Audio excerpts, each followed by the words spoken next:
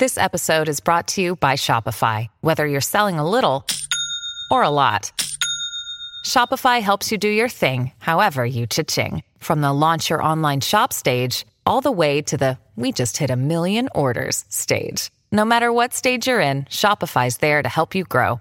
Sign up for a $1 per month trial period at shopify.com/special offer, all lowercase. That's shopify.com/special offer.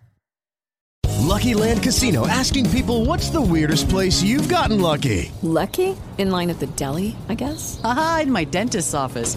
More than once, actually. Do I have to say? Yes, you do. In the car before my kids' PTA meeting. Really? Yes. Excuse me, what's the weirdest place you've gotten lucky? I never win and tell. Well, there you have it. You can get lucky anywhere, playing at LuckyLandSlots.com. Play for free right now. Are you feeling lucky? No purchase necessary. Void where prohibited by law. 18+. Terms and conditions apply. See website for details.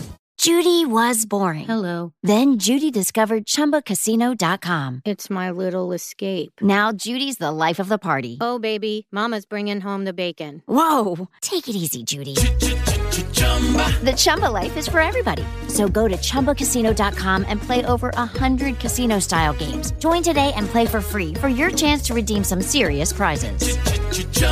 ChumbaCasino.com. No purchase necessary. Void where prohibited by law. 18+. Terms and conditions apply. See website for details.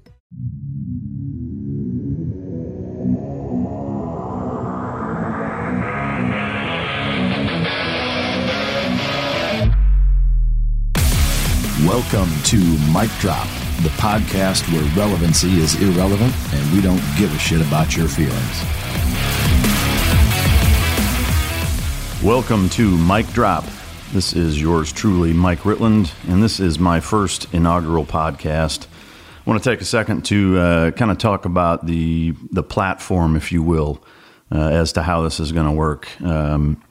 With social media and the online presence that exists, what this is a raw, unfiltered platform that's going to really give myself and anybody that joins me on this podcast an ability to say whatever they want, talk about whatever they want, share whatever opinions they have, and not have to hide behind anything, frankly.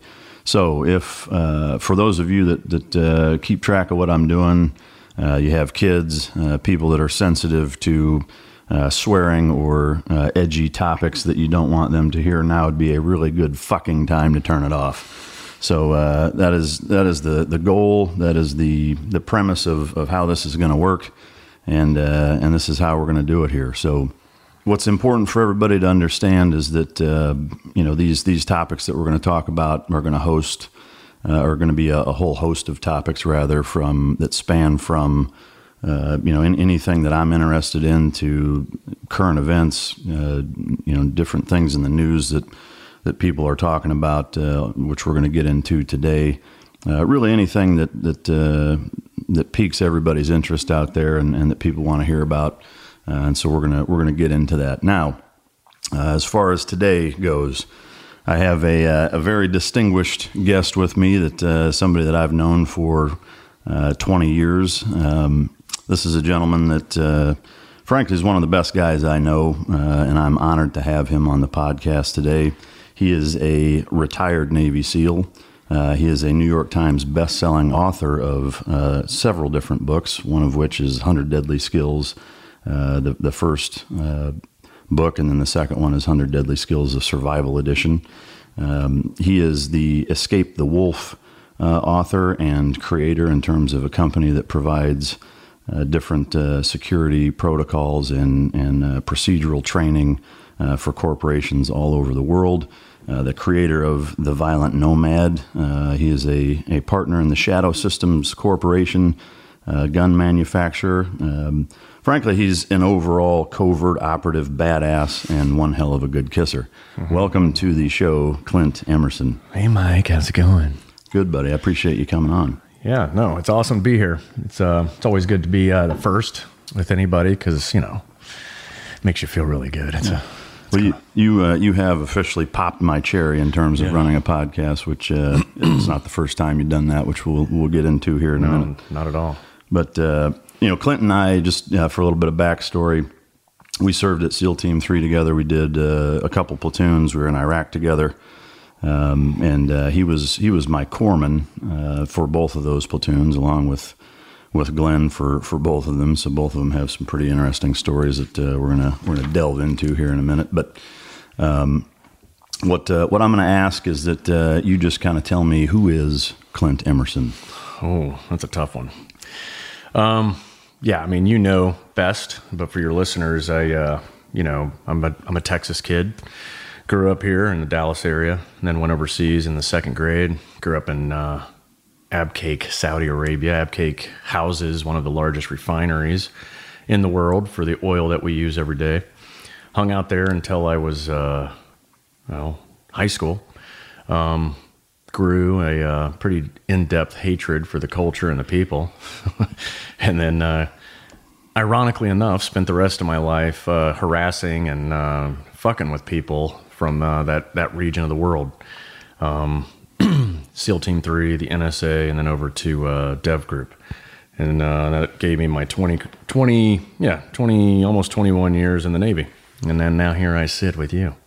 And what, I'm curious, and I know the listeners are too, in terms of the upbringing in Saudi Arabia, both culturally, politically, what was that like, and what do you think, or how big of an impact, rather, do you think that had on you joining the Navy / getting your hands dirty for Uncle Sam for 20 plus years? What role do you think that played? It's split. When I was there and as a kid, and you see how that culture operates and the hatred that they have for Westerners or Christians or Jews, that tends to wear on you and grate on you. When you see your parents get treated a certain way, or you see your friends get treated a certain way, it makes a big impression when you're a kid. There's no way of getting around that. Of course, now as an adult, I look on all that culture. I'm like, whatever, that's your own shit. Just don't bring it here. Leave it over there. I don't really care what they do. But the other half of that was just a natural, love for risk. I still have it to this day.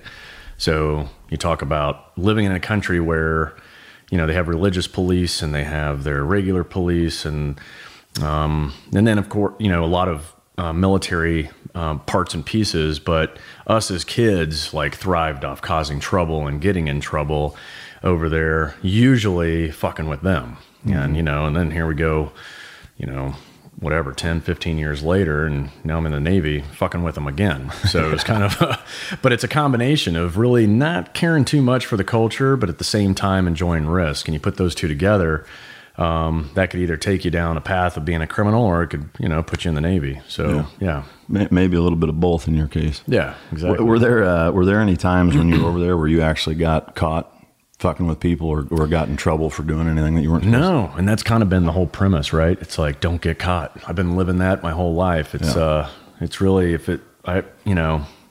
little sayings we all have in our head that play, one of them is, if you're not cheating, you're not trying. We've heard that. Yeah. Now you can't even say it, I don't think, in NSW, without someone getting upset with the new ethos and everything. But, and then the other one was, if you don't get caught, then it ain't illegal. Mm-hmm. So, it's the other piece of the equation. So just never get caught and, keep pushing the limits. I mean, unquestionably, there's some foreshadowing with, the experiences you had there and what you were doing and what you ended up doing later. Was there ever a time growing up where it was kind of like a light switch moment for you of deciding, this is what I want to do for a living? Was there a distinguishing moment that happened? Yeah. I mean, when I was probably 10 years old, traveling through, when you live in Saudi, you can't stay there. If your parents are employed there, the Saudis are weird. You can't be in the country for a full year at a time. They make you leave to go renew your visa.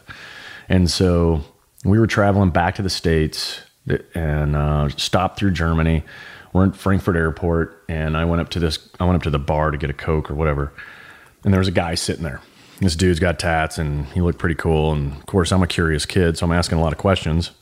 One of which was like, well, what's that on your arm? And he says, it's a trident. And I'm like, what's a trident? He's like, it's a symbol. I'm like, wait, what's it a symbol of? And he's like, where are you from, kid? I'm like, oh, I'm, from the States, but I live in Saudi, blah, blah, blah, blah, blah. And he's like, oh, okay, well then you'll relate. Remember when we dropped those bombs in Libya? I'm like, oh yeah, I remember, because I was the color guard for, at the time, Vice President George Bush. You know, he was standing the American flag while he stood behind a podium and told all the Aramco employees that, hey, you know, if anything happens, all you Americans living in Saudi are going to be the first target. So what we're going to do is put some C-130s out here, and if things get a little rough here in the next couple of months, you guys can just jump on those birds and we'll take care of you. And then later we come to find out, you know, we had these B-111s that came in over Libya, nice and low, dropped bombs, and then pulled out. So this guy goes on to tell me that story, like, yeah, the reason the bombers had to come in super low to reduce the amount of collateral damage.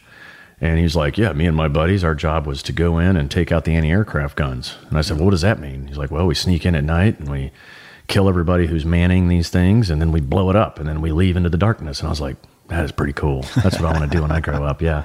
All the way up to that point, you know, I wanted to be a ninja, you know, but then, you know, you find out you kill someone as a ninja, it's called murder. Yeah. But if you kill someone as a SEAL, it's called you're a hero.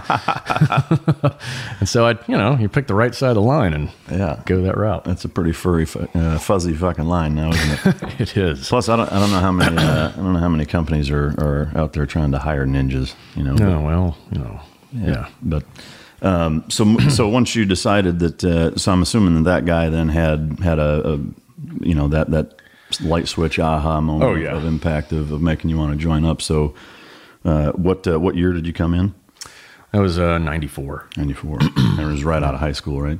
No, I went to school for a couple of years, and then my dad made me go all year round. So I basically racked up equivalent to 3.5 years worth of college, knowing I could do the last semester later.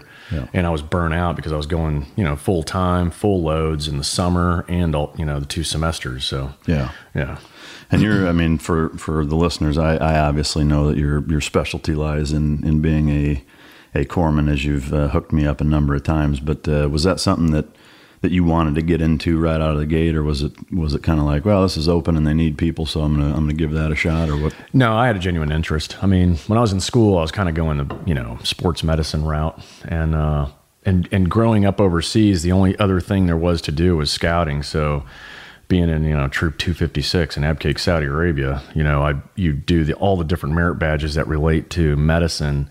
And I really enjoyed those out of probably all of the others. And then I would spend 2 weeks at this place called Camp Freedom in Germany, where you basically lived on your own and out in the woods, and it was run by some SF guys. Really cool stuff, but they got into trauma medicine and stuff like that during those time periods. So I already had a knack for it, already had some pretty decent education on it. So yeah, picking corpsman route was also in your mind. You're going, well, if I break in some form or fashion in buds, at least I'm going into a job in the Navy that I'm actually interested in. Yeah. No, I did the same thing. I actually I wanted to be a corpsman.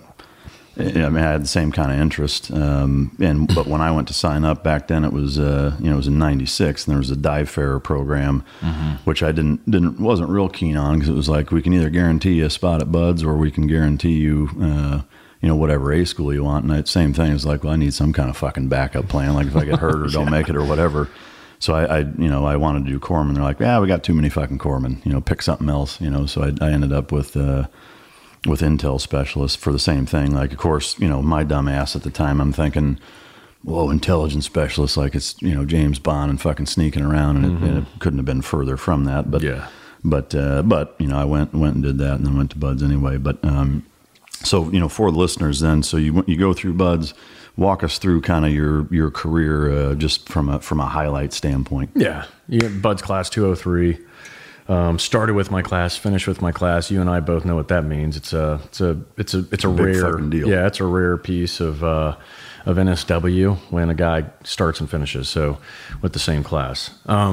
Then graduated, went to 18 Delta short course, and the short course at the time was in San Antonio. We were the last class to run there out of Fort Sam Houston.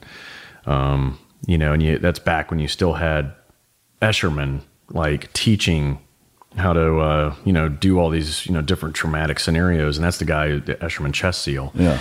And then... always with the one-liners, that guy. Yeah, that guy was pretty good. And raw, and, I don't think he realized how funny he was, but he's a funny guy. Yeah. Then from there, went to jump school, which, 30 days in Fort Benning or whatever, jumping out of a plane with a bunch of morons. And then you get done with that, went to SEAL Team 3, checked in. At the time, you did STT in-house. That was off and on for it seems like 6, 7, 8 months maybe. It was kind of organized but disorganized. Yeah, the whole STT days, and then which is SEAL like advanced training. It's also back when you still had to earn your trident from your peers. So you do these boards, the Chiefs board, which is when you sit in front of all of the team's chiefs and they get to hammer you with questions, seeing if you know your shit. And then you do walkthroughs. And so you go around to all the different departments, diving, ordnance, and you got to put together a Draeger, take it apart, show that you know how the thing works. Same with weapons. You got to take all the weapons apart, put them back together. And then you go to air and you kind of go through all the air stuff. And then, and then once you kind of get through that, then it's on your first platoon to decide whether or not you've earned your trident. And my first platoon, it was me and Justin Hoyos. And so, we were in together, and we got our big hazing, which was cool. I think hazing is appropriate for good reasons, not for bad. I think it's necessary. Yeah, it puts people in check, and it lets you know that the guys love you. I mean, if you go through a career and you never got hazed and nobody likes you, nobody gives a shit about you. Yeah. That and, pain is a universal language. It is. Everything understands it. Yeah. Or for us, it was getting stripped down butt naked, me and Justin, right? And then they put us in the 69 position, tape my head. My face was taped to his balls. His face was taped to my balls. Our noses extended into each other's butthole. And then, then they went on to make it a little more enticing, right? So here we are. How does it get more enticing than that? Well, you take the mini blasting machine, right? So everyone knows the mini blasting machine. If you don't, it's a way of setting off ordnance with an electrical charge, and it's a hand cranked device, right? And then it sends out this nice charge. Well, if you have two leads on the end that are kind of open, and if you stick them on Justin's ass and then you stick them on my ass, two separate mini blasting machines, now you can make our asses like clench together in the tightest format possible while our faces are in there. Yeah. And it's so it was and then all of a sudden Justin's ass is clamping down on my face, and it was probably one of the more unique experiences I've had. But the scary part of this hazing, all right, this was out at Shaw's. So, Shaw's has that one swimming pool. It's dead winter, cold as fuck. And these guys are, they've probably been drinking more than they should have. Allegedly. Yes. And that we're right next to the swimming pool that has that winter cover on it, right? Mm-hmm. And these guys, after they're done shoving shit up our ass, shocking us and everything else, they grab us and they're like, let's throw them in the pool. With the cover on. And me and Justin are both corpsmen, and we see the cover. And, that as soon as you roll, how many drownings because of that, right? Kids falling into a pool during winter. So I'm sitting here looking at this, and I got probably a gag ball stuffed in my mouth going, don't do it. We're sane corpsmen knowing that this is bad. Yeah. Like, you chunk us in there, we're not, this you go to the bottom for the rest of your life. Yeah, it might not work out as well as it did for Houdini, but, anyway, somebody was smart in the crew and was like, no, don't do that. They might drown. And we're like, thank God. And, it kind of went on a little bit longer after that with some spray glue and some 14 gauge catheters, but it's all part of being indoctrinated into the world's biggest brotherhood, right? Well, and I mean, to me, the fact that that's one of the highlights from being at SEAL Team 3 tells you a lot about how important it is. It is. It is. It's a fucking useful tool, no doubt about it. Yeah. You either correct or you're gone. Yeah. Correct yourself or get out of here. Yep. So we did 2 platoons at 3 together, and then from there. What can you tell us about after you left there? Yeah, so did some deployments. I also hung out in training cell from time to time between deployments. Then after that, let's see, we got back from Iraq, and we were all disgruntled. Remember that? Oh yeah. Yeah. I mean, we had some leadership issues going on, so everybody was jumping boat out of SEAL Team 3. I actually was asked to screen for this program. I had no idea what it was. I went over to Warcom. There was probably 60 other team guys, and we went into a room, and it was kind of funny. It was like this big conference room, big table, whole bunch of people sitting around that table, not one person in uniform. and I'm in my, whatever it was, dress blues or whatever.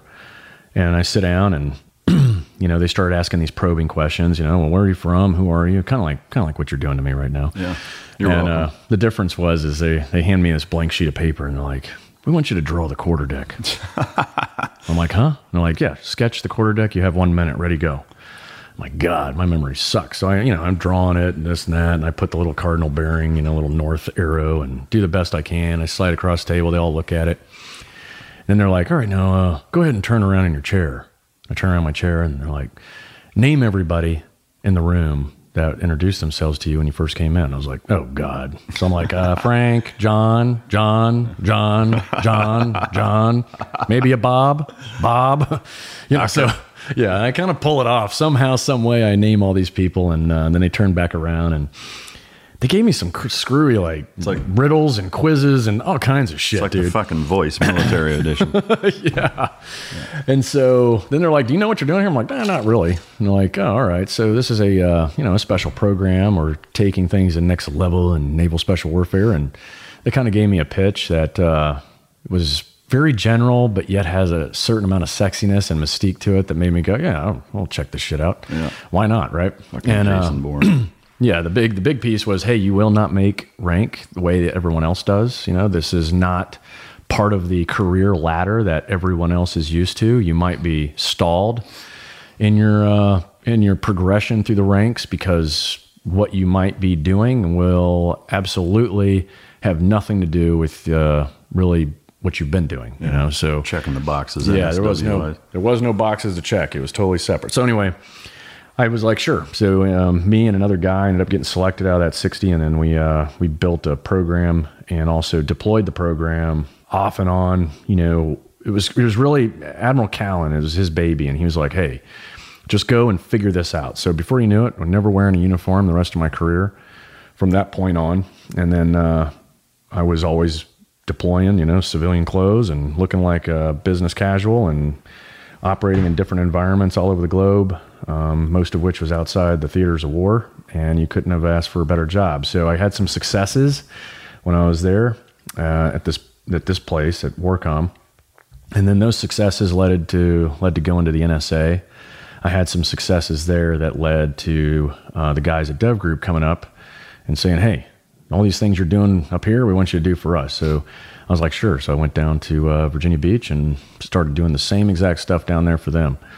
And, it was solo in nature, kind of pushed the realm of covert and clandestine stuff. And it was very unique and one-of-a-kind events that certainly made the end of the career probably the most exciting, entertaining, risky. Adrenaline. You name it. Fulfilling. Yes, without a doubt. Yeah. To me, the cool part about that is, at least for me, and I think I can speak for probably most prospective frogmen out there that are thinking of joining up, or any of us that have and did it, is that like that career path kind of exemplifies what we all thought we were getting into. Yeah. Which is fucking great that, for at least you and a handful of other guys, you actually got that, because for most of us, it's like, one of the things that I found frustrating, I guess, is that the job is about, like the brochure is about 10% of the fucking job, It is, like man. 90% of it's laying in the fucking mud and building pallets and fucking unloading trucks and load and unload, and unload some more, and just a bunch of shit that just plain fucking sucks, but, right. But yeah, to me, hearing that's fucking great. I love all the fucking stories that come out of that. It's fantastic. But, so you ended up doing just over 20 years? Yeah. 20 and some change. And it was, good to go. No, that's fucking great. Before we move on to some of the kind of the things that you got going on now, I'm going to share one story, and then I'd ask you to do the same. Is that the one story that I know we've touched on before, but that people ask about, and so we're gonna get a little more in depth in it. Is that with him, Clint being the corpsman, one thing that's imperative to understand is that as a SEAL platoon, like you deploy as a 16-man or 32-man contingent, and that's it. Like a lot of times you're out in the middle of fucking nowhere with no access to any type of healthcare or any healthcare that you'd fucking trust. And so regularly our corpsmen are literally saving guys' lives. And, any type of problem you run into, whether it burns when I piss or, my eye is swollen shut or I got bit by some crazy ass bug or in my case, I hadn't shit right in a week. We're in Singapore of all places and doing some cross training with some of their guys. And I hadn't shit in like a week. And, so I come up to Clint and I'm like, dude, I'm backed up like nobody's fucking business. I don't know what to do, man. It's like, it's getting to the point where I don't feel well. And, so Clint, being the stand-up guy that he is, says, all right, why don't you come over to my hotel room? So I go over there and, he's standing there with fucking gloves on waiting. And, so I come in and, lo and behold, I, drop trow and Clint goes to work. And I think at some point somebody had walked in the room. I don't know if it was Shane or somebody came in and, Clint looks like an Amish mechanic with his hand up a horse's ass, like, 3 knuckles deep trying to figure out what the fuck's wrong with me. And long story short, ends up, getting me fixed up. And just, one more ridiculous example of some of the shit that you guys have to go through. But literally. Literally. The what I'm curious of is there any kind of standout story like that, whether it has shit to do with me or not, but just like some crazy corpsman or operational story that you want to share that sticks out in your mind? Yeah, I think down the same vein, it's checking prostates and all that. It's kind of the easy part, right? I mean, and it all starts with the training. Lucky Land Casino, asking people, what's the weirdest place you've gotten lucky? Lucky? In line at the deli, I guess? Aha, in my dentist's office. More than once, actually. Do I have to say? Yes, you do. In the car before my kids' PTA meeting. Really? Yes. Excuse me, what's the weirdest place you've gotten lucky? I never win and tell. Well, there you have it. You can get lucky anywhere, playing at LuckyLandSlots.com. Play for free right now. Are you feeling lucky? No purchase necessary. Void where prohibited by law. 18 plus. Terms and conditions apply. See website for details. Before Sarah discovered ChumbaCasino.com, she enjoyed chamomile tea. Come on, big jackpot. And being in PJs by 6. Let's go. The new fun Sarah often thinks about the old boring Sarah. Yes. And wonders if that Sarah ever really existed. Chumba Casino has over 100 casino-style games. So join today and play for free for your chance to redeem some serious prizes. No purchase necessary. Void where prohibited by law. 18 plus. Terms and conditions apply. See website for details. I'm Nick, the host of the UFO Chronicles podcast, with first-hand witnessed accounts of the strange and unexplained, covering UFOs, cryptids, conspiracies, and the paranormal. Real people, real encounters. So come with us on the journey into the unknown. UFO Chronicles podcast is available to listen to on all apps. I'll see you soon. And most people don't know, I mean, the schools we go through is literally, if you take all of the trauma medicine out there that is taught in medical school, and then mostly learned when they do their residencies, that is what we get. We get like all of that hands-on stuff without so much of the science. That 4 years of medical school, they learn a lot of science, but they really don't learn what to do until they do their residency. And so we kind of did it in reverse. You get all the hands-on stuff and worry about science later. Sounds like the U.S. government. Yeah, pretty much. And that's the Special Operations Medical School, and that's out at Fort Bragg. And so we use each other as guinea pigs pretty regularly, and it makes you kind of numb to what is gross to most or disgusting or, oh my God, you're going to stick your fingers up Mike's ass. If you remember right, I actually called the platoon and said, hey, everybody come to my room so that you had a proper audience as you spread your butt cheeks apart in my hotel room. There's really only one thing I was paying attention to at that point. But yeah, not getting a boner, right? Yeah, well, that's half of it. So yeah, out there, you're literally sitting in class 1 minute, learning, with your camis on and normal school and taking notes. And then the next one's like these Army instructors like, all right, now stand up and to the guy to your left of you and pull your pants down. Yeah. Okay, now fondle his balls. Sounds like a regular Friday night. As you manipulate his testicles, you're looking for nodes. Is it hard? Is it soft? Does it feel like the tip of your nose? And anyway, and then before you know it, you're all bent over, sticking fingers up each other's asses, going, the prostate feels like the end of your nose. And then you touch your nose and you touch the prostate and touch your nose. And And then you're doing, and Foley catheters, let me tell you. So, it's like lay down on the table, get some iodine, and you basically use these swabs and go in a circular motion around the head of the penis. And then you take a 32 French. Have you ever seen a 32 French? It's like a straw. No, but you have my interest. You have the straw, and you're basically sticking this in to your pee hole, and then it goes all the way into your bladder, and then you use a syringe with some saline to fill up a bulb at the end, and then you pull back on it to make sure it's in the bladder. Jesus Christ. And that's the kind of stuff you do on each other, which makes it a lot easier for me to do it to you when it's time. So you guys were doing this to each other? Yeah. And is there, are some guys like purposely trying to fuck each other? Oh, yeah. I'm going to make this fucking hurt. Well, even the instructors are sick and all corpsmen, all medics, anybody in the medical profession are sick and twisted. I mean, the comments, I'm sure, will concur that on this podcast, without a doubt. Yeah. No, I know it. The shit like that is, it's only in the military do you do the full encompassing, shit like that, and go to war with the same guys and live on submarines. And it's just, it's nuts the different shit you go through. But all right. So everybody can understand then, Clint, in terms of subject matter expertise, dude's a fucking badass. He's been all over the world, probably saved your ass that's listening right now at least half a dozen times. And we're going to move on to some meat and potatoes of basically what these books are about and kind of where your expertise has been applied to civilian corporations. And one of the things that I think that I really like to see that you're doing is making that transition out of the military and using things that skill sets and different knowledge, real world knowledge that you've attained over the last 20 plus years.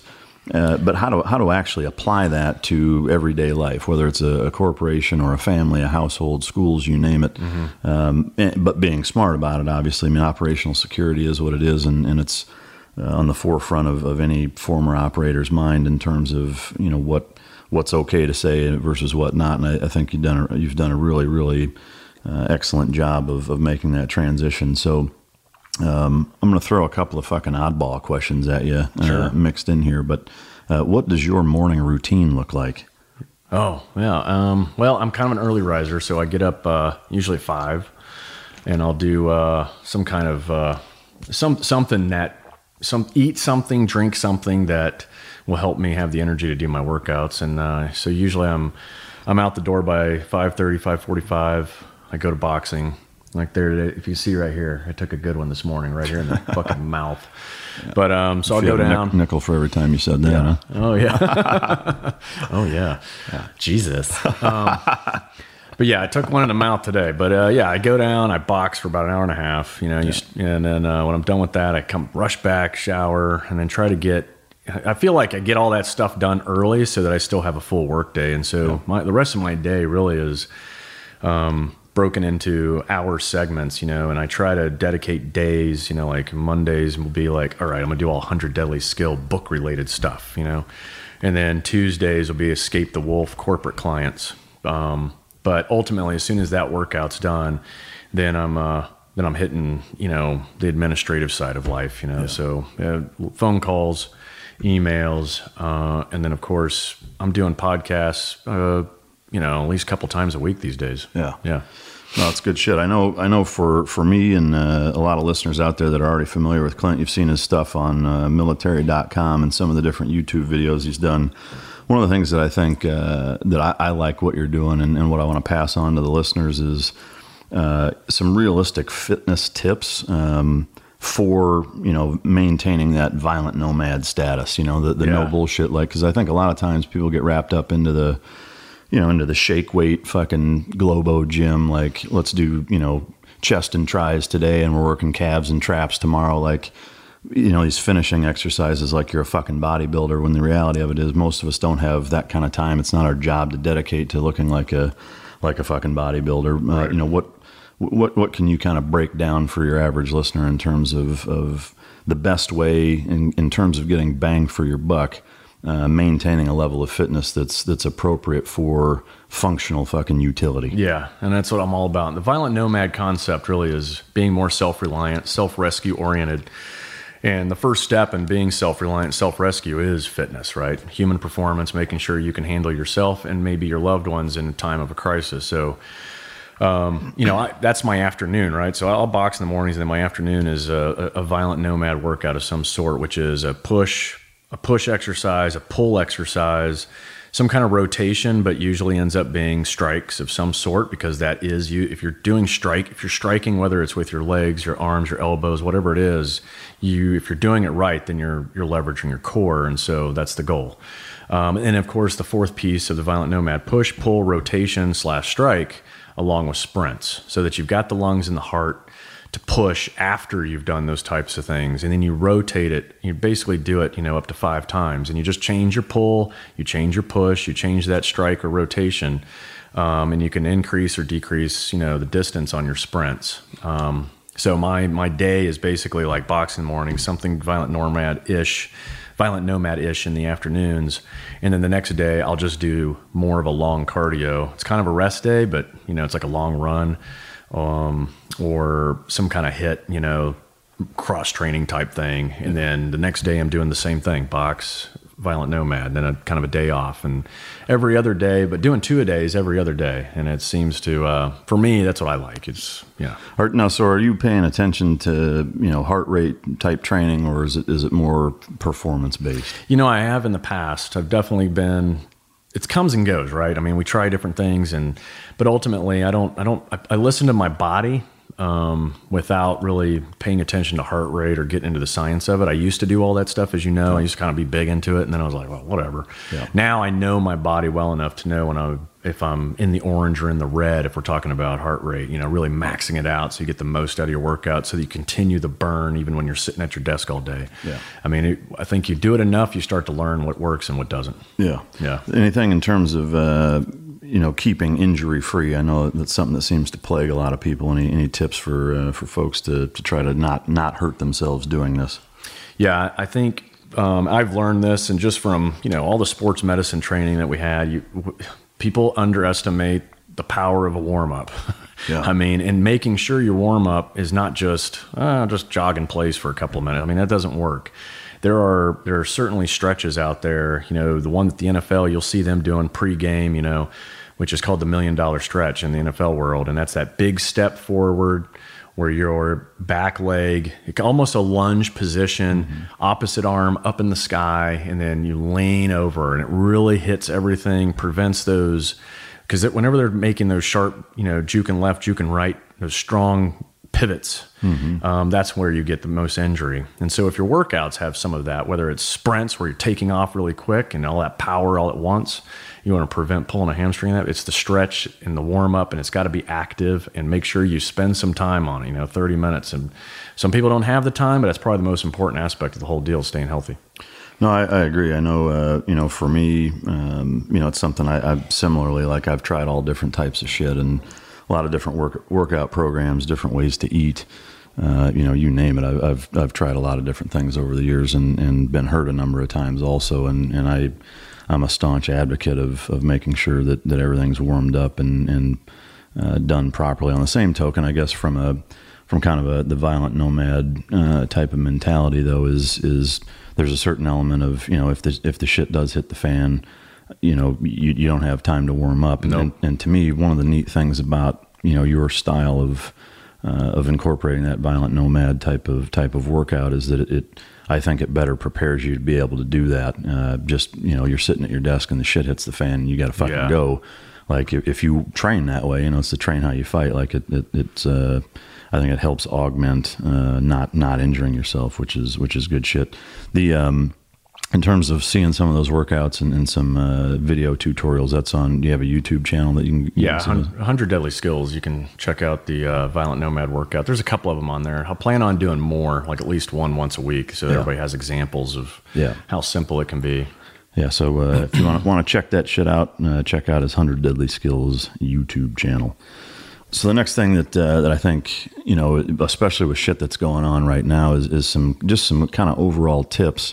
We'll get into some active shooter stuff here in a minute, but the big thing that I think a lot of people are always wondering about, and even I get asked all the time, is some kind of recommendations for just, your average everyday household that lives in suburban America?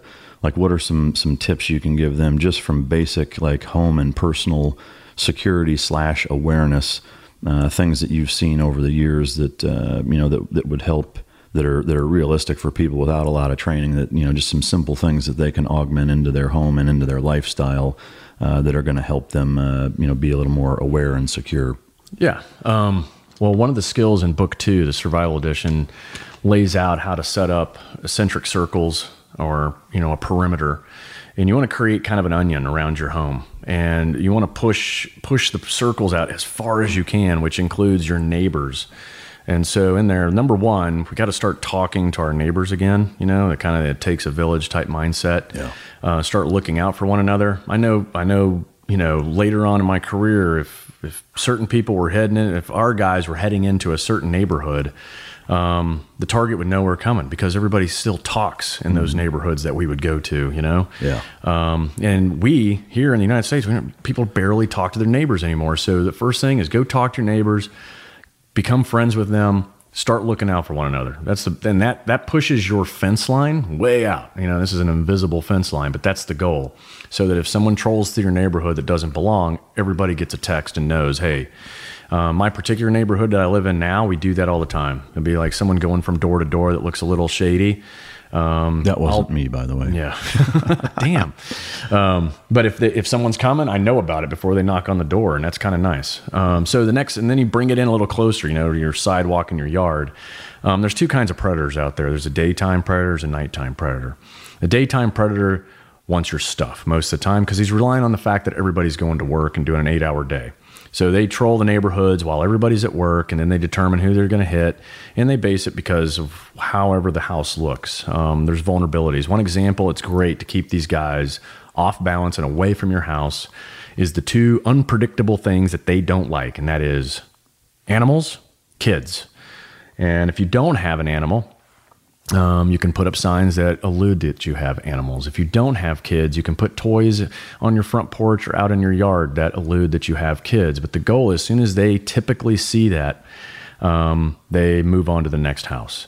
So it's a little bit of deception, but it works great and keeps them away. If you're a single woman and the sexual predator issue comes, put a pair of size 12, cowboy boots outside your front door and your back door. And those sexual predators will see that and assume that there's a male in the house and hopefully push them off onto, someone else. But the next layer, of course, and this is the one most people start with, and that's like locks and cameras and the security system that's right around your perimeter. I totally agree. You should have that kind of stuff. But if you can't afford it, if you have an ADT guy come to your house, he'll leave the signs in the front yard. And those are free. Okay. And the signs in themselves are probably the most valuable aspect of the deal.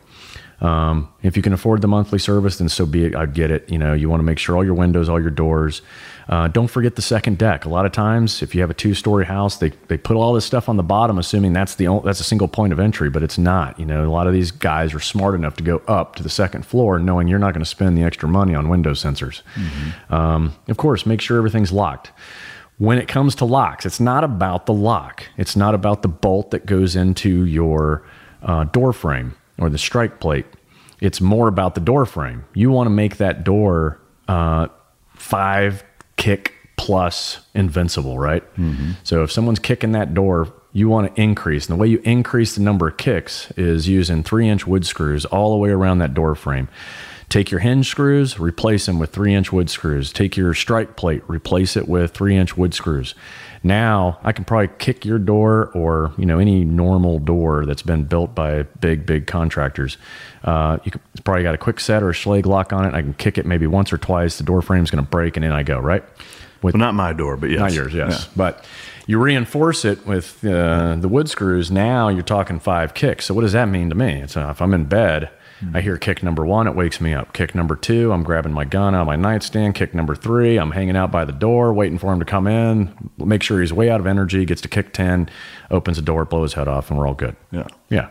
Just like that. You just blow his fucking head off. Pink mist. That's right. Pink mist. I want it on the floor. I want it on the walls. One of the things that I'm a big fan of, the two things in conjunction to what you said, is the Dog is used. Well, the dog, absolutely. But we'll talk about one of the skills here in a little bit. But the kick plates, like the anti-kick plates that run, basically the whole length of the door between it's like one big hinge that folds over the seam of the door in the frame. And between that and a solid core fiberglass door, like it'll take police with a fucking battering ram 20 minutes to get that goddamn door without open. a doubt.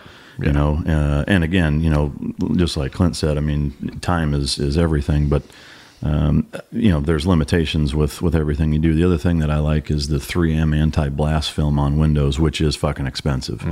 But I will say that stuff, I mean, you can take a fucking cinder block and throw it at the window and bash it 30 times in a row and not get through the window, which, again, if you can afford it, that's great. But those are just two things that I guess I've picked up over the years that I know I'm a big fan of. But in terms of, where I see a lot of people, and I'm curious to get your take, where they kind of fuck up and really lose their situational awareness and self-awareness is driving or out in town, like fucking with their phones, not paying attention. Like, is there some things that you can give people heads up in terms of staying heads up out in town and not being so oblivious to the world around us, other than just don't be oblivious? Yeah, it's it's become more and more difficult for people to be more preemptive in thought because of technology, without a doubt. I get asked that all the time as it relates to awareness, and I think we overuse situational awareness as the two words that it makes up, but it's underutilized by people, without a doubt. I think the big one is playing out scenarios. You hear it all the time, but truly playing out the scenario and looking for the X, and creating invisible thresholds. And that's a lot. And I talk about it extensively in the books, but really what it is play a game with yourself. You're driving, walking, and ask yourself, what would be a good place for someone to, mug me right now, rape me right now, cut me off, abduct me. There's a number of, you're really looking for those choke points. You're looking for the place where, stealth and surprise and speed give the bad guy all those advantages. And it's the same place that they're going to probably ambush you, if you will. And so your goal is look for those ambush points, look at that's probably a good spot for someone to take advantage of me, exploit me in some form or fashion. And as soon as you start looking for these things, whether it's your drive from home to work and work to the gym and gym to home, now you're putting yourself into an autopilot. I mean, remember the days when, when we first started having to wear seatbelts? Mm-hmm. It was like, oh God, I got to put this thing on. Then they had chimes in cars that remind you to put the seatbelt on. And then, of course you had click it or ticket kind of stuff, campaigns going on. And now we all put our seatbelts on and we don't even remember doing it. Yeah. And then that's where you got to get your awareness. You got to be paying attention, but you don't even know that you're still paying attention to all these things. And it's getting your safety and security there really is all about forming good habits. And, we all know it's difficult to form good habits, but, it's like anywhere between the 7-day rule to the 30-day rule. If you're just doing it repeatedly and making yourself pay attention, okay, let me look for a good spot to ambush me today, or a good place where my computer could be exploited, whether that's a hotel room or you leave it for 2 seconds while you go to the bathroom at Starbucks. These are the things you just start playing out. What could possibly happen right now, and what's the best location or best technique that they could use against me? And before you know it, you're paying attention. Yeah. I mean, to me, the neat thing about the parallel, obviously with I look at everything kind of how does it relate to dog training, because it's what I deal with all day long. But the two main takeaways from that as it relates to dogs is put yourself in the dog's shoes, put yourself in the attacker's shoes. Yeah. Is be thinking of that all the time. And the other thing too is do things enough. In the dogs, it's get them to to perform a specific behavior enough times to where it becomes what we call a conditioned response. Same thing with the seat belts, or with if you do it enough and just it becomes part of your daily habit, then again it's you inadvertently perform that function without even thinking about it. So those are great tips. One other thing that I know people are always, they ask me a lot about, and I don't know shit about it, is cybersecurity. Yeah. I have people that take care of all that stuff for me, but in terms of my tips, I don't know, buy a violent nomad or escape the wolf sleeve to protect your shit. But what can you tell people in terms of, especially because with traveling and hotel rooms and shit like that, I know a lot of people get screwed over doing that. Yeah, no, without a doubt. It's at a macro level, at a national strategic level, it's far easier to be on the offense now as it relates to cyber. It's far easier to constantly be on the offense than on the defense like we are these days. Our posture nationally is plugging holes that get exploited by state-sponsored cyber attacks, right? If we ever go on the offense, now you're forcing them to constantly be plugging holes and fixing their shit instead of always attacking us. So that's the first piece. It's easier to be on the offense than on the defense when it comes to cyber. Now you bring that down at a personal level, it's much different, right? Most of us don't have the skill sets to be offensive against someone so that they don't mess with us in the first place. Yeah. But the big one is your laptops. I mean, they get exploited hands-on most of the time, and that's, leaving it behind a hotel room. Your USB ports are always the point of access. And remote attacks are pretty rare, but if they happen, it's usually called man-in-the-middle operations, meaning someone goes to Best Buy or goes on Amazon and buys a $50 router, right? He programs this thing and names it Starbucks. Then he goes to a Starbucks and he turns it on. It's in his backpack. You pull down your drop-down menu and you see Starbucks. And what the strongest signal's on top. So you assume, oh, that must be it. And you click on it.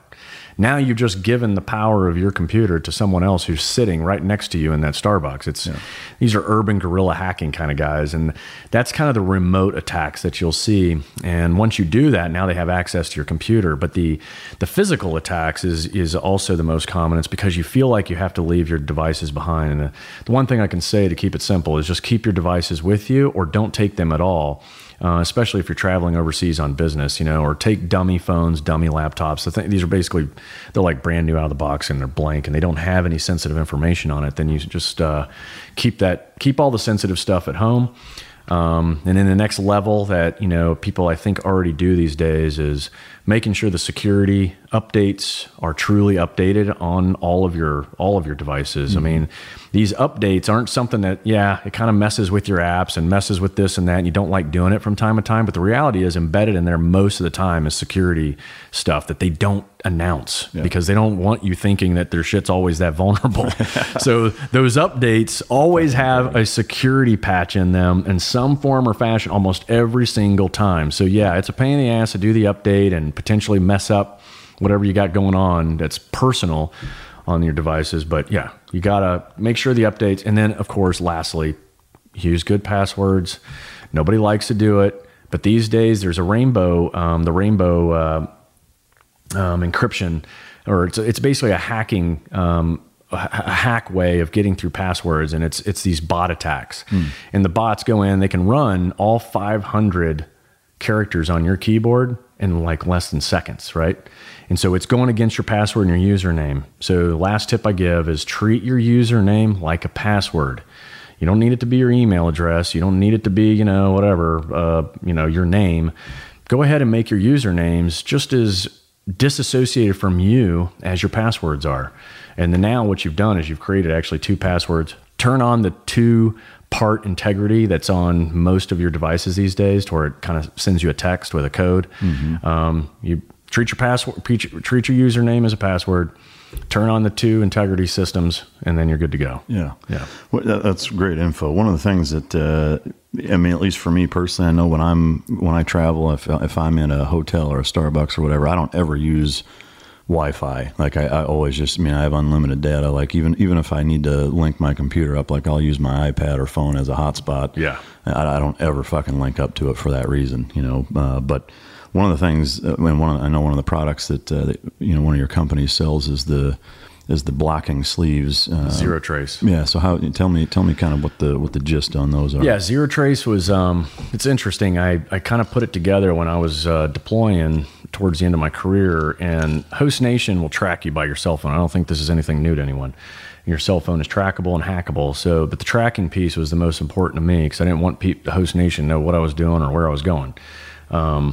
So I created a sleeve that would kind of will still give me the ability to call for help, if you will, but not be emitting everything about me. And so when I got out, I was like, well, hell, this would be great for everybody else. So Zero Trace really is a double layer metal box, if you will, but it looks nothing more than just like a pouch. I've got different sizes. You can put your laptops in, you can put your phones in. I've even got, a laptop briefcase that's completely shielded, up to a 5-watt radio, which is the standard. I took these things and tested them at the NSA. We shot all kinds of electrons at it. We put all kinds of things inside that emit a lot of electrons, and none of which was detected once you put them in those isolation rooms with all the foam, spiky looking things, So anyway, my biggest, the people that use it the most, ironically enough, is the United States government buy these things from me all the time. So if they're using it, you better use it. I guess, for your average everyday, listener out there, what's the likelihood of something like that, like your phone getting hacked or you're, just walking around, like what?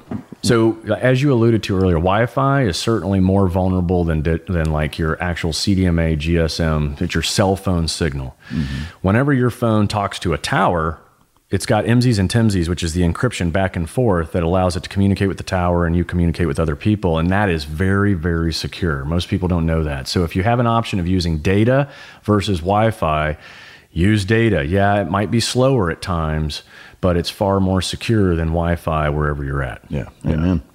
Good shit. So if you want to check those products out, Zero Trace, some good flashlights and some other gear too, which is really good stuff.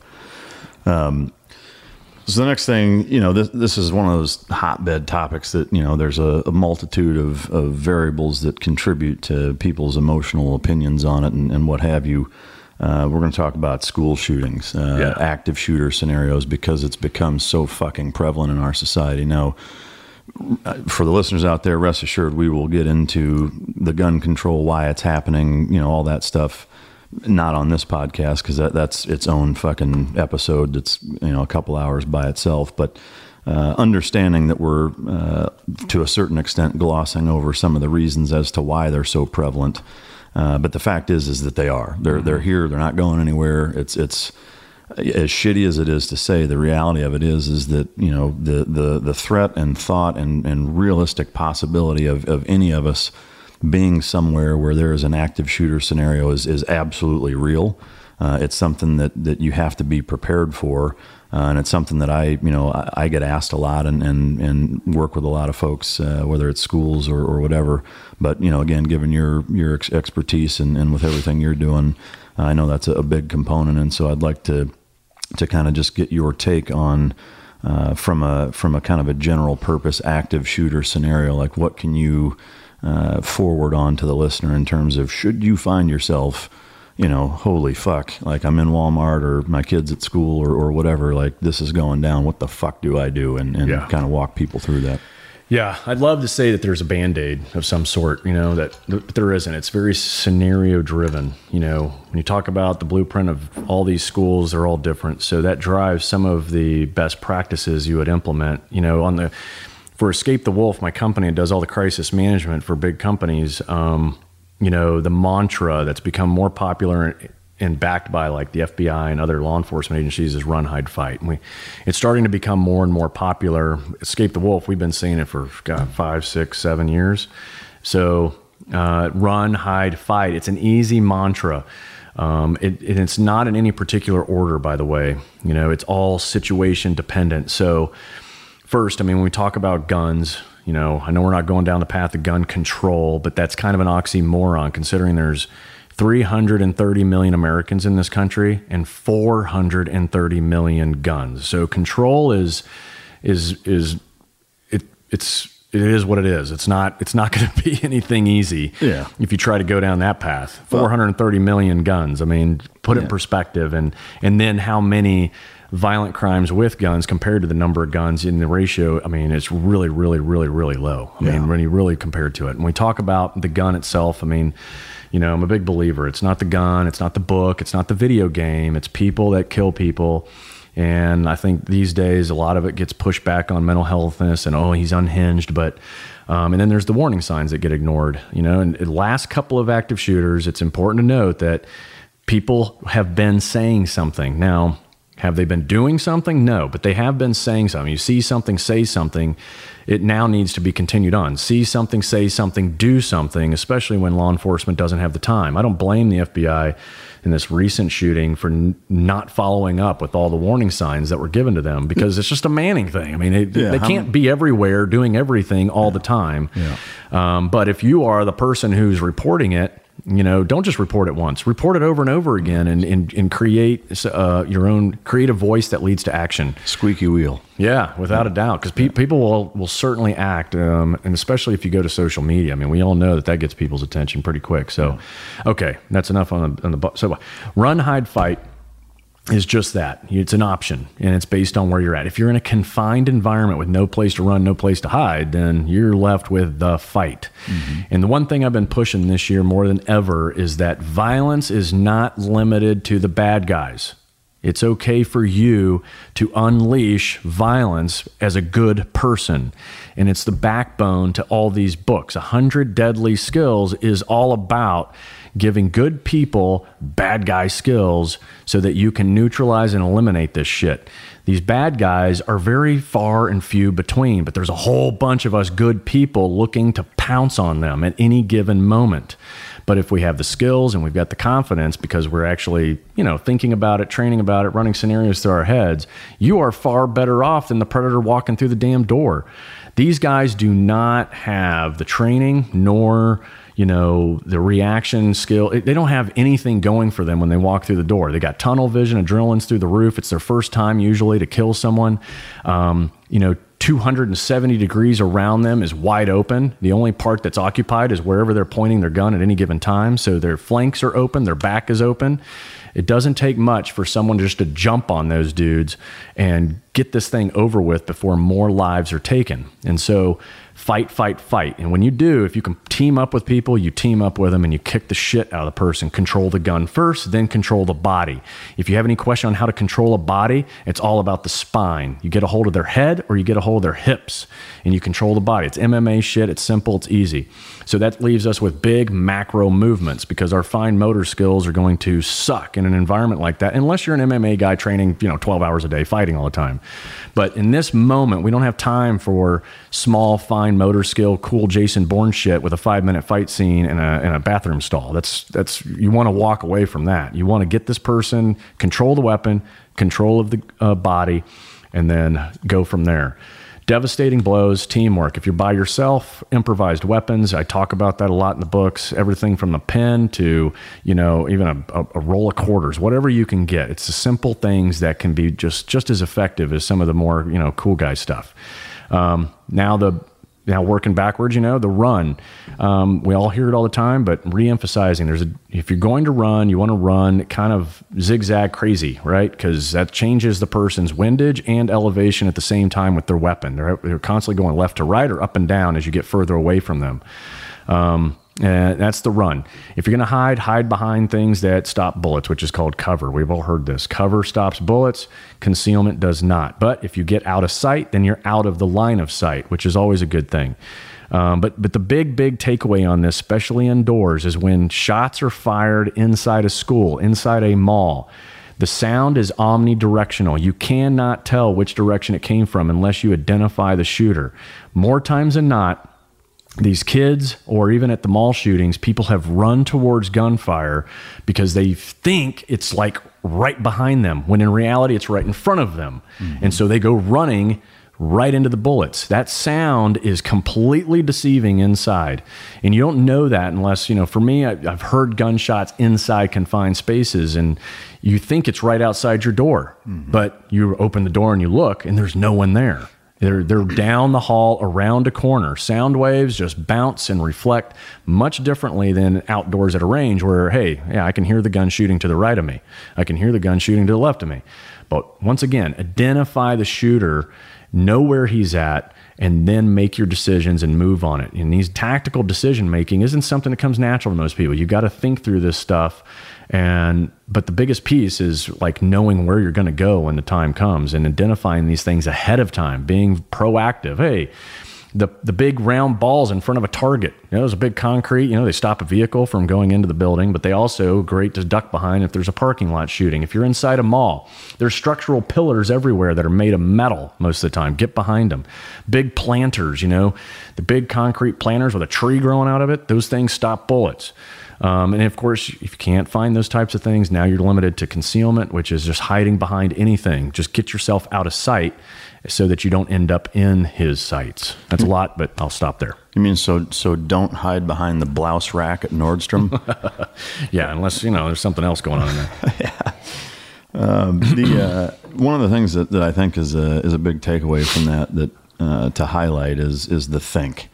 Because one of the things I see people do it, in dogs and in all walks of life on a regular basis is they don't take that just fucking split second and think like, wait, let me figure out my bearings. Let me see what's going on. Just like you said, like, you've got to identify what's happening. Like if you just take off running, there's a good chance you may be running right into it, which, as you said, happens more times than not with people. So, for those of you listening out there, to me, the couple of big takeaways, and he's given lots of really, really good info, is that, you want to, really take that second and figure out what your plan of action is based on everything that he just said. So I appreciate you sharing that. One of the things that I want to get into now is talking about these books. And, the really fucking cool thing that I love about these is a bunch of things, but I don't know if you remember growing up, like the Boy Scout manual, from being a Boy Scout, like there's some pretty good info in there.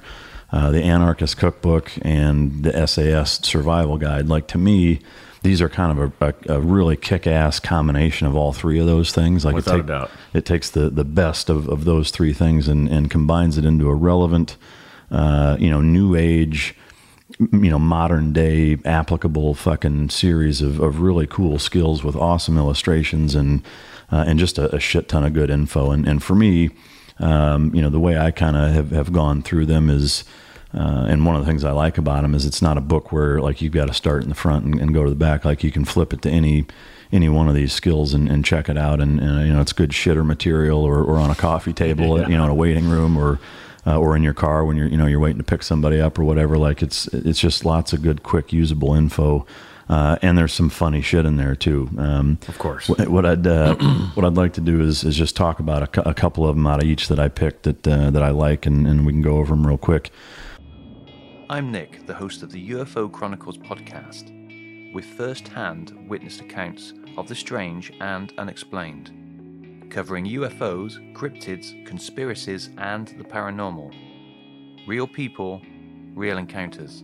So come with us on the journey into the unknown. UFO Chronicles podcast is available to listen to on all apps. I'll see you soon. One thing for you guys out there that are listening, so the two different books are, they're both called 100 Deadly Skills. The first one is just self-titled. The second one is the survival edition. So the first one has kind of more macro, criminal type elements to it. The first one really gives you skills, personal skills on how to survive against the bad guys. And a lot of the skills are created, invented by bad guys. People like to always ask, did you learn all this stuff in the SEAL teams? I'm like, no, not really. I mean, there are some things in there, but most of it is criminal stuff. And, as we all know, if you know what your bad guy, your adversary is going to do, then you're kind of taking their tactics away from them. And that's the goal. Yeah. No, and there's some fantastic stuff. Whereas the survival edition is more like survival guide, fire building, water containment, stuff like that. And like I said, it was funny. I took a pretty long trip this past summer with some family members, and there's kids reading the books and out there fucking with skills and applying them and making them work. And it was just to me it's really cool to see just how usable and how good the info is. But that's the goal.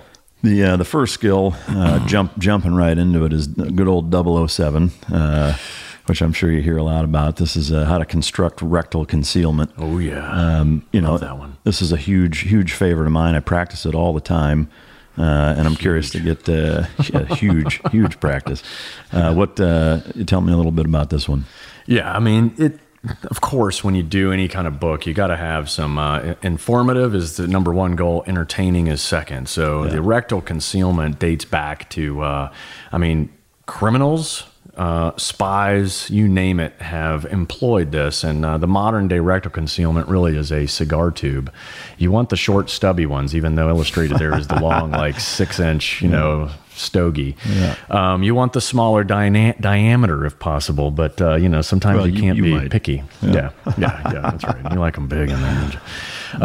But yeah, the ultimately is it's a creative way of. There was a time when if you went into a high risk area, you needed to have means of escape readily available, knowing that you're going to be stripped down butt naked. And this was a real concern, depending on where you're operating, believe it or not. So there was the rectal concealment, and then there was the more, popular ones, which would be like, taking latex scars and hiding tools and that, so that you can still get yourself out of a really, really shitty situation. So it's a little extreme, but it's also something that people, I think, are curious about. So it's, it's a cigar tube. It has the basics. It has a nail. It has a wooden dowel. The nail can be actually put through the cap, and you can turn that into a weapon. Mm-hmm. Inside is everything from a micro compass, cash. Cash is a big deal, right? What you can't get with your gun, you can get with money. And what you can't get with money, you can get with your gun. And so it's kind of the concept is money, navigation, and then means of escape. And then if you can, put some form of communication, which is something as simple as a small whistle to, a small LED that allows you to signal for help. Amen. That's good shit. One of the things too, for those of you that are watching, like here's kind of the gist of it. What I love about this book is it's set up, basically 2 pages per skill. You got on the left side, you've got a pretty in-depth description, and then on the right side, these really kick-ass illustrations. Your illustrator did a bang-up job. It's really, really fucking cool. But it's just it's a really good way that it's set up. Gives you just enough info to understand it and apply it, but not so in-depth to where it's running on and kind of draining you read it. But the next one, and again, like every one of these is valuable, good info. I picked a handful out of each to talk about to give you guys an idea of what's in it. But detect tampering of personal effects. This is skill number 38. And one of the things that I really like about this one is that, this is very real world, modern day, like problems that we have. And so this kind of encompasses how to combat that. But this is something that I know I deal with and actually apply. Like when I travel, I use this specific skill set all the fucking time in my hotel room. So, I'm curious to get your explanation of it. Yeah, so there's the physical way of determining whether someone's been tampering with your stuff, which means you're setting traps. But the important takeaway is you don't want them to know you're setting traps. So these things have to be discreet and natural to the environment, meaning if I have to leave my laptop behind, then I'm going to make sure that I have, let's say, this coffee cup put right next to the USB ports, and then I'm going to go ahead and turn that handle, a cardinal bearing, let's say due north. You can pull out the compass on your iPhone or whatever phone you have. Out of your rectal tube. Yeah, your rectal tube, yeah. And then line that compass, line up the handle, to north. You've got it blocking the USB ports. So now if somebody does want to come and exploit your laptop, they got to either move the laptop or move the coffee cup, and at least that your stuff's been messed with. And once again, when we talked about house security, you're setting up a perimeter, right? So your door into your hotel room is the first line of attack. So the way that you can determine someone's been in your room is you put the do not disturb sign on, but then you close it in between the door and the door frame. So it looks like you kind of left in a hurry and it's swung into between the door and the door frame and closed. Now, if someone comes back, they're not going to reset that. They're going to think exactly what I just said, and they're going to go inside. It's important to note too that just because you put the do not disturb sign, by law, that doesn't mean they don't go in, right? Especially overseas. Host nation usually plays a big role in who goes in and out of those hotel rooms. Tell me about the app that actually helps with that you designed. Yeah, so to make it even more streamlined is first it started with me. I just would take pictures, and before cell phones had cameras, I just take a picture with my camera with a digital screen. You do the before, you do the after. You make sure you anchor yourself into the same exact location in your room take the picture. Then when you come back, take the other, and you can compare the two pictures and see what's been moved. Well, I took it one step further and created an app called PhotoTrap. PhotoTrap is downloadable on all the app stores. And so what it does is you take the picture, it's right there on your cell phone. It stores it. It creates a shadow image so that when you come back, you line up all the permanent features in a room, the things that you know aren't going to move. It could be the big bulky furniture. It could be the door frame. It could be the light switch. These are things that are not going to move. So when you come back, you line up all the permanent aspects, stand in the same location, take the second picture, and then what it does is it animates anything that's moved. So when you're staring at the picture and you press play, you'll see your laptop had moved. Even if it's moved the slightest, you'll notice that it's moved because the way that the app compares the two before and the after image. That's really, really cool. And again, super usable because, again, it's, anytime you're traveling, if you have sensitive shit on any of your stuff, you use that and it'll help you out. I love it. Yeah. Just awareness, if you're being targeted or just if it's common thieves. One of the things that I get asked a lot about too, and I never use them, is I think it's kind of a joke, is the safes inside of a hotel room. 100% joke. I think a lot of times people are like, oh, I'll throw it in the safe. It'll be great there. Like, that's the dumbest fucking thing you could do. Yeah, it is. Management, everybody has access to that thing. It makes you feel like you're programming your own code. Yeah. But when you pull off the keypad, there's a keyhole there. Yeah. I mean, you just use your key and they open it up. Yeah, I mean, just liability wise, like obviously they're going to, they're going to be able to get in there if they want to. But the last skill that I picked, I had to because of what I do for a living. It's 83. It says get past a guard dog. Now you gave me all those tips. Yeah. So all these tips. The thing that we bust each other's balls about it, but. The one thing that I will say is that, from a selection standpoint, when I'm testing dogs, I do some things that are pretty hard on them to make sure that they'll put up with stuff like this. But one of the things I do like about, these techniques is that for your average everyday dog that gives the appearance of a protection dog or guard dog, or even has been trained to do bark and holds or alert barking or, shows of or displays of aggression, things of that nature. If the dog doesn't, from a genetic standpoint, truly have what I would call, heart or passes, what I use as my stringent selection test to find out if the dogs have what it takes is that it would. Is that if a dog doesn't have that naturally forwardly aggressive genetic component to it that I look for and is excruciatingly rare, that a lot of these tips are and would be very effective against a dog that that's just your average house dog that's growling and trying to bite people coming through a door, etc. So I'm curious to get your take on it, though. Yeah, I think the big one on there that we actually tested regularly, when you're going into an occupied target, knowing that it's got animals, freezing its nose. It's kind of funny. We did it once to a dog, and it's temporary. It's nothing permanent to the dog. You basically take a keyboard air spray can, right? You turn it upside down, it turns into a really cold mist. And so we open the door, and right there's a nice nose and some teeth, right, shining in the night. And so you hit them in the nose, it freezes their nose, right? And you know better than I do that nose is pretty sensitive. And the follow-on, we had to come back the next night. And sure enough, that dog, as soon as we cracked the door, decided just to go walk away. It was like, I don't want that shit anymore. So it was a pretty effective technique. It's one of which is in the book. The other one's like, pregnant dog urine, and it should distract the dog. I'm still figuring out ways to collect the pregnant dog. I can help urine. you with that. Yeah. Actually, I'd love to come out here and do a video on actually testing these with your dogs. It'd be kind of fun. I'll make sure I put the bite suit on first, though. Yeah, no shit. Yeah, I mean, to me, not to get too off tangent, but the single most important element from a protection dog or working dog standpoint is no different than what we look for in human being counterpart is heart. And that's because that's something you can't teach. All the training in the world, if you've got a human or a dog that just does not have that heart, for lack of better terms, the spirit. Then there's only so much you can do. No different than professional athletes or anything else. But that's why we're so particular and so hard on the dogs in the initial selection. But that's good. So the next book, the Survival Edition, again, I really like this one because of the useful things.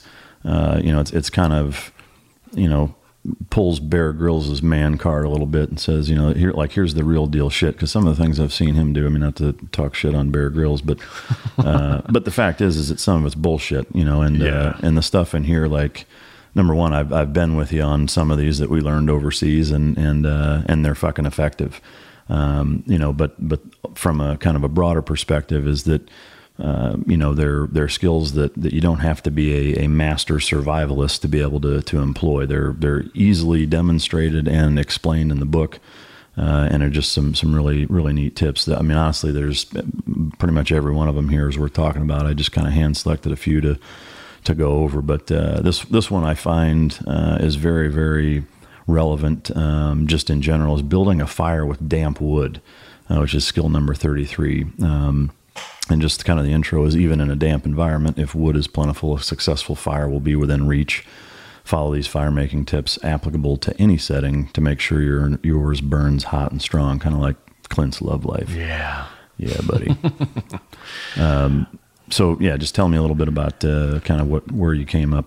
Well, I think, book 2 really is everything from camping trip gone bad to active shooter. It's more of a playbook. It kind of gives you the blueprint to surviving all of the crises we hear about. That was the goal of book number 2. When it comes to fire, I mean, if you think about it, we have lost a lot of our more primitive skills because of technology, and we've modernized. Civilization has become more modern, and of course, if you got a lighter, you're going to use a lighter. Mm-hmm. But the reality is when technology goes down, the battery goes dead, you break the screen, or you get lost, or you use, I like to make fun of Apple Maps because it drives people literally off the road, versus like Google Maps, which is, usually pretty damn accurate. So the same thing applies. You'd be using Apple Maps and drive off the road, and now all of a sudden you're in a survival situation. And creating fire is like one of the first things, especially, if it's going to be a multi-day event where I might not get rescued. I might not be able to communicate where I'm at or what I'm doing. And so warmth and boiling water and, which is your first 2 items, right? Depending on the weather. But you've got to have fire to get the clean water in order to survive at a minimum the 30 days. The rule of threes we always hear about, but building a fire is without a doubt an important factor, and it all starts small. Yes, wood is damp on the outside. As soon as you take a knife to it, it's dry on the inside. If it's been something that's been laying there for a significant amount of time, obviously if you're trying to burn something alive, then it's going to burn eventually, but it's going to take a lot longer. So you want to use what's on the ground first. And some of this is what used to be just the basics and the common sense a long time ago. And what's funny is a lot of people don't even know where to start these days. I know what's crazy about this. I mean, it's something that, since I moved to Texas a little over 8 years ago, I've taken a liking to 2 things. One, burning shit. I mean, I already like burning shit, but I use my fireplace here, in the wintertime to heat the house, and I smoke a shitload of meat on barbecue. I fucking love it. And so I've turned into kind of a wood dork that way, and really gotten into the finer points of wood. But what I realize is even with myself, like, I haven't been through SEER school and different survival training overseas and whatever. I mean, I could get it done, but I still, the knowledge I have now just from messing with it a lot is far exceeds that. But what I've also kind of come to the realization is that, how few people know how to start a fucking fire, right. Even with all of the right shit, can't start a fucking fire, Mm-hmm. I mean, with a lighter and newspaper and kindling and dry seasoned wood, they'll still manage to fuck it up. And so, again, it's an actual, very useful, applicable skill in here that I dig. But another one, just because of the relevance in today's day and age, if you will, is skill number 47, which is building a tactical nightstand. This is something that I get asked all the time. I have some particulars. I'll leave that for another podcast and let you get into your recommendations here. But to me, this is one of those things that on the second category of the nighttime burglar robber. Like, to me, that's the much more nasty one that you really need to worry about. And if they catch you literally with your fucking pants down middle of the night, you got to have some quick accessible shit, and it needs to be thought out and designed and whatever. So I'll turn it over to you on that. Yeah. The tactical nightstand really, I think, is every man kind of does it already. And probably some of the females out there as well. But, It's really to make you increase your readiness while you're at home, especially when you're most vulnerable, which is when we're asleep. So how do you increase readiness while you're asleep? You make sure that the immediate environment around you has got some tools that can become beneficial if someone comes through the door. And I made it kind of state dependent. If you look, yeah, I've got guns, but I also have hornet spray or, oven cleaner, right? Now these are going to cause permanent damage. This isn't mace. And mace is for outside of your home because it's legal outside your home. If you were to spray somebody in the face with wasp spray outside your home, it's a felony. Even if you're doing it in self-defense, it's still illegal. So just know that, yeah, someone comes through the threshold of your home, then they deserve oven cleaner or wasp spray to cause severe permanent damage. Because if they're that stupid to come through, then they're going to leave with something that's a reminder for the rest of their freaking life. And that's if you're in a state or if you're not a gun person, which is okay. Obviously, my first choice is going to be the gun. And just put this whole thing, out of its misery. But if you happen to be someone who isn't comfortable with guns, or you live in a state where it's difficult for guns, then the wasp spray oven cleaner theory is good to go.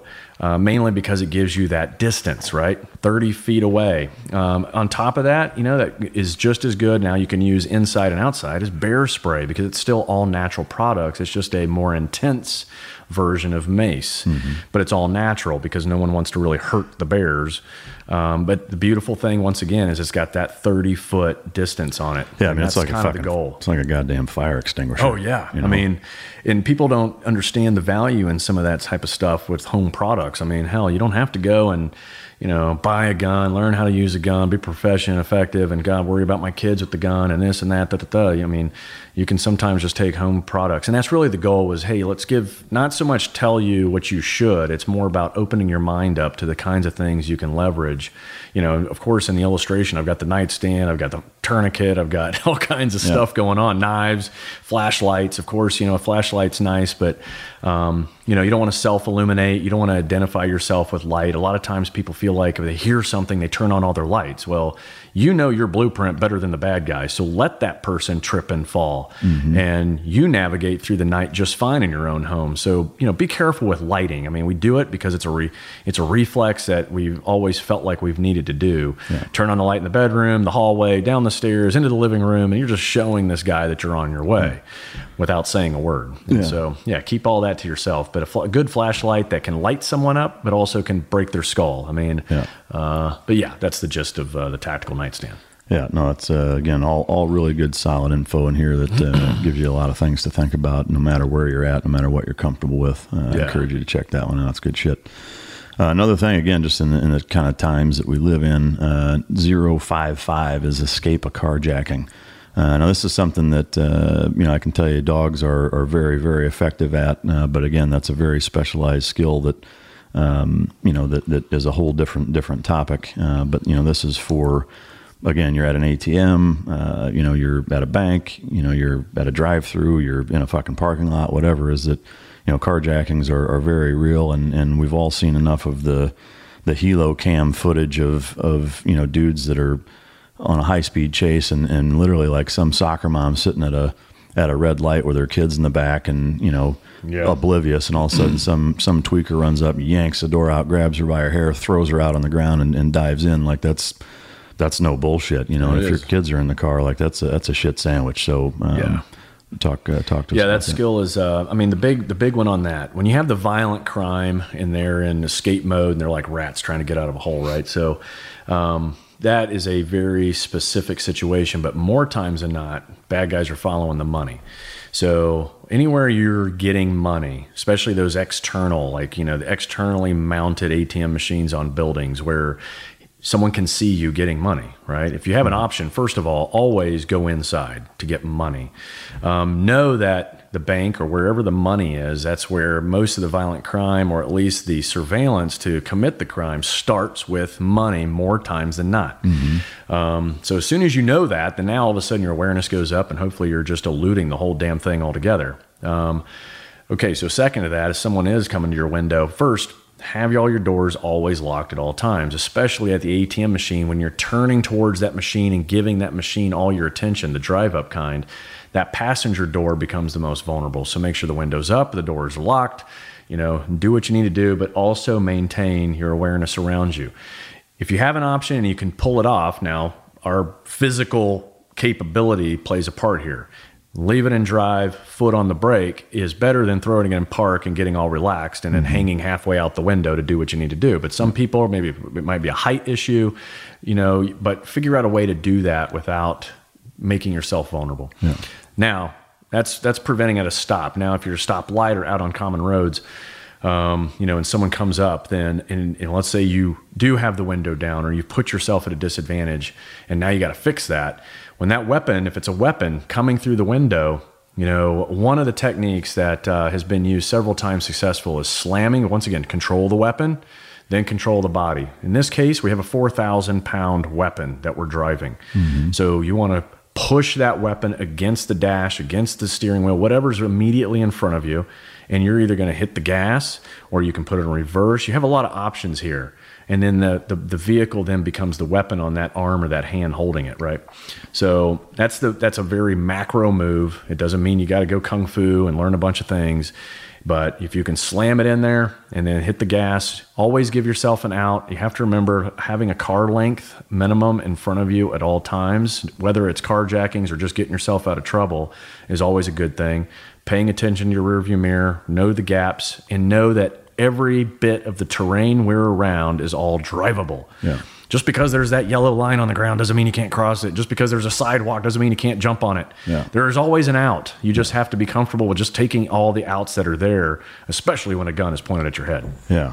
When that, at least car length of distance, like that's something I employ, in traffic jams, at stoplights, all the time. I always make sure that at a minimum there's enough room for me to gun it and get out, away from somebody that, if somebody's fucking with me. One of the things in course of action number 2 that I think is good and valuable too is the dismounted option. If you're, let's say you're in a parking structure, you're outside your vehicle. Talks about, paying attention, stay off your phone, tossing the keys. Is that something you generally advise people to just try to get out of there, throw your keys and run away from, or what? Yeah, most of the time. I don't expect anybody to be get into fight mode and stay in it. It's really, what's the path of least resistance? If the guy wants my car, then give him the car, right? And if I have to toss my keys in the opposite direction in which I'm going to run and make him go get those keys and then get in the car and drive away, then so be it. I'm already at least safe. Yeah. With everything else, it's about creating pain. Create the pain so that it opens up an out or a means of escape. Not create pain, and keep yourself in a vulnerable situation, which is the fight itself. Because, as we know, fights can turn for the worst if you stay on target long enough. Break from contact. Get away. Yes. Amen. Get off the X. Yep. Last one, and again, this is just, because of a lot of stuff that's in the news, and it's also one thing that I think a lot of people don't really think about in terms of, mass shootings or active shooter scenarios is treating gunshot wounds, skill number 94. And that's one thing that, again, I think as a society, with technology being what it is, we've gotten further and further away from both primal instincts, but also just some common sense, basic first aid and building fires and shit like that. But with the basic first aid thing, a lot of times in an environment like that, there's a fairly solid chance that you're going to be the first responder, and you may be there for several minutes. And for everybody, this is one of the things that I advocate to a lot of people that say, what should I carry and all this other stuff. To me, an EDC fucking med kit, at your desk, in your backpack, if you're a student, in your car, I keep them fucking everywhere. Yeah. Know how to use the basic things, know how to use a tourniquet, be able to go through some basic ABCs, but that's shit that, that there is a very good chance, should you find yourself in this scenario, that you may be that person that is either responsible for saving somebody, or, I'm not going to say it's your fault that they died, but there's a lot of things you can bring to the table. A lot of times they don't think about. They just think about the shooting scenario and not how do we deal with people afterwards. So what can you tell us on that?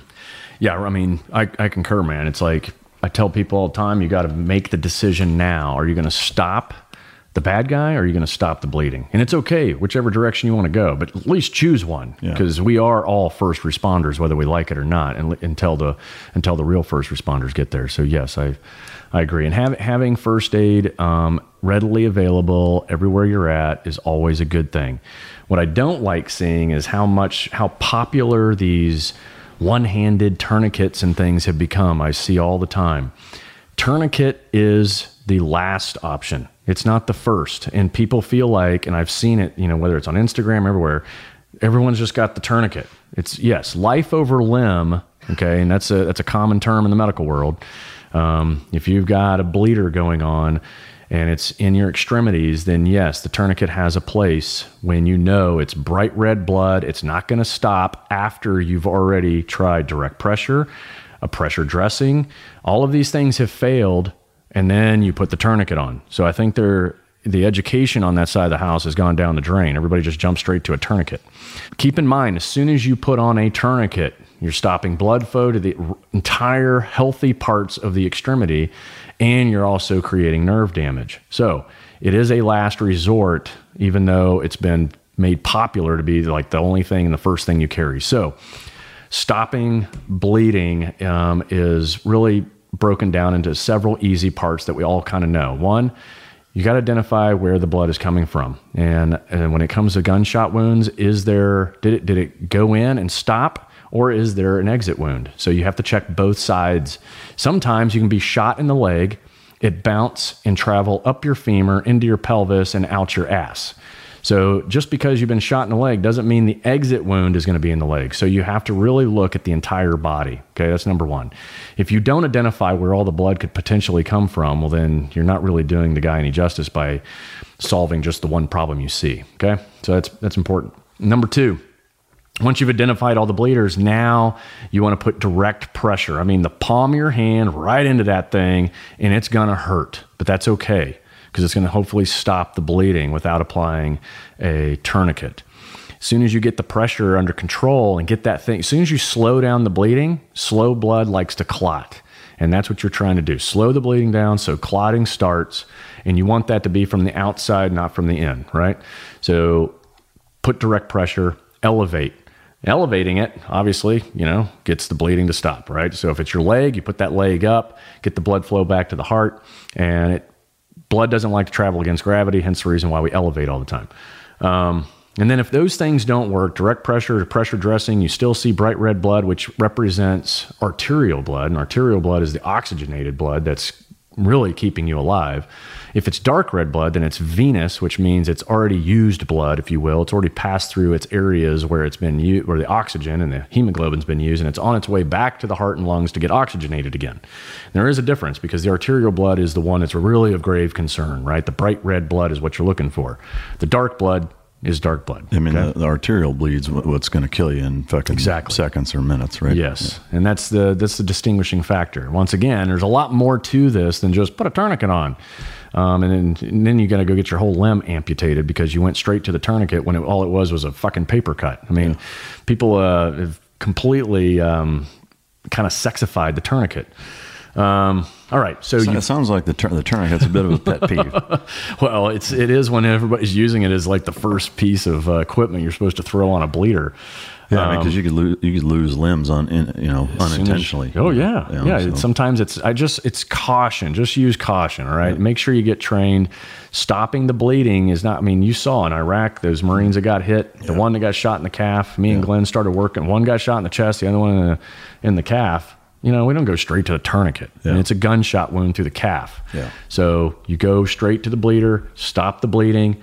There's a lot of other parts and pieces to all this, like the vital signs are really important. What's the heart doing? What's blood pressure doing? What's the pulse doing? And those things kind of determine direction. But overall, get the pressure on there. If it doesn't stop, then maybe you got to work your way towards a tourniquet. Okay. So the big takeaways then is to come up, get pressure on it. If there is an entrance wound, try to look for an exit wound and figure out if both of them need to be addressed. One of the things that I found interesting in here, and one thing I'd like to ask also, is the course of action too of applying a tampon. Like, those are things that people may laugh, but I mean that is a very good option for that size wound, and that could save somebody's life. You want to talk about that real quick? Yeah, I mean, when you talk about a 9mm 45 rounds, where they create a little bit of more cavitation than some of the other bullets, it creates an opening. And let's face it, tampons, maxi pads, all used for stopping bleeding. And people laugh at that, but the reality is it's already the right diameter. What's great is tampons come in all kinds of different sizes, long, short, thick, thin, and they can fit nicely into any bleeder. And most women have them in their purses, readily available when crisis like this strikes in your more common areas. Yeah, I mean, to me, that's the one thing that kind of jumped out at me right away is that, that's something that unquestionably, like, those are going to be around, those are everywhere. I mean, if there's a couple of females in a school or in schools in general, especially big public areas, like they're going to be there. One last thing, this is something that I keep on me from in all the med kits, because I'll keep one in my backpack when I travel. I keep them in my car. I keep them in luggage. When I go, even flying on planes, like ones that I have stuff in there that you can't carry on, like I'll put it in my check bags and always have that stuff with me. But one thing that I include in all that is Quick Clot, which, that's something that we carried overseas. We were the first ones, and that's something that, for those of you out there, I would encourage everybody to, between YouTube and just different local resources, like, do yourself a favor, do your family a favor, do coworkers a favor, and get some training on that and carry that stuff, because that can be the difference between, losing family members or people you care about. And that's good stuff. So, anything else you want to add on the books? No, I just, you've hit it. The goal is to really make everybody out there more self-reliant, self-rescue oriented, and bridge the gap between crisis and the unknown. Amen. Yeah. So, to me, I can't encourage you guys enough to check these books out. 100 Deadly Skills. They are fucking awesome. So, with that, I know, everybody listening right now is fascinated, and inevitably they're going to ask, where can we find you, whether it's online. Just, tell me about all of the different projects you have going on, things that you're doing that they can check out, that they can buy, that's available, anything coming up to, in the future, different shit that you have going on. Sure. The links to, everything I've got going on is at clintemerson.com. So you can get to me through that website, or you can click on Escape the Wolf. If you're interested in some of the corporate offerings, you can click on 100 Deadly Skills. If you're interested in books and things that relate to it, or you can click on Violent Nomad if you're interested in any of the gear and apparel that kind of brings out that Violent Nomad spirit in all of us. That's pretty much it. Of course, Instagram is my primary social media, which is 100 Deadly Skills. Now, for different executives, corporations, whatever, can you talk a little bit about the consulting that you do for big corporations or people hosting events to have you come help them with training similar to what we've discussed today? Yeah, so Escape the Wolf is a crisis management company, and it started as a book, now is one of the leaders in doing crisis management. That's everything from active shooter to cyber workforce education, and that's building customized, tailored best practices to the environments they work in, taking consideration of the facilities and the culture, and giving everyone the ability to survive, whether it's natural disaster, man-made, or medical events, inside that company. Good shit. Anybody listening, if you want to further your education on any type of crisis management or security protocols, we will have and post all of the links to all of Clint's products, where you can find them, all of his social media, all that jazz on our channel. Last but not least, Clint and I are going to strip down, lube up in maple syrup, and we're going to Indian leg wrestle here. That is going to be on the video version. So that essentially wraps up the first podcast. What I would encourage, I'm not encouraging, I'm telling everybody, here's what you're going to do. Is you're going to go to MikeRitland.com. I want you to subscribe to the podcast, rate it. And if you have 3 minutes, skip checking your Facebook profile with a bunch of useless political bullshit on there and go ahead and leave a review. about today's podcast and all subsequent podcasts. So we're going to be dropping these on a regular basis. We're going to have good shit just like we had today. And I thank you all for joining me. Most importantly, I want to thank my brother Clint Emerson for taking time out of his busy schedule. Love you, brother. Always good to have you here, and we'll damn sure have you back soon, and appreciate you coming. Yeah, thanks for having me. This is a good thing. I'm happy to be part of the first one, and it's an honor you asking me. I kind of feel tingly inside. It ain't the first time you pop cherries, so it's an honor to have it done. No, so. It's all good, man. Thank you very much. All right, that's a wrap. We'll see you next time.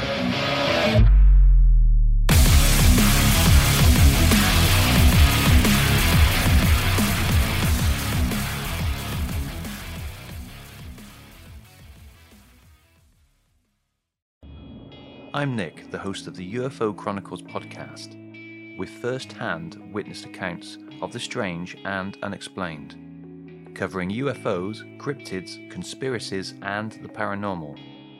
Real people, real encounters. So come with us on the journey into the unknown. UFO Chronicles podcast is available to listen to on all apps. I'll see you soon.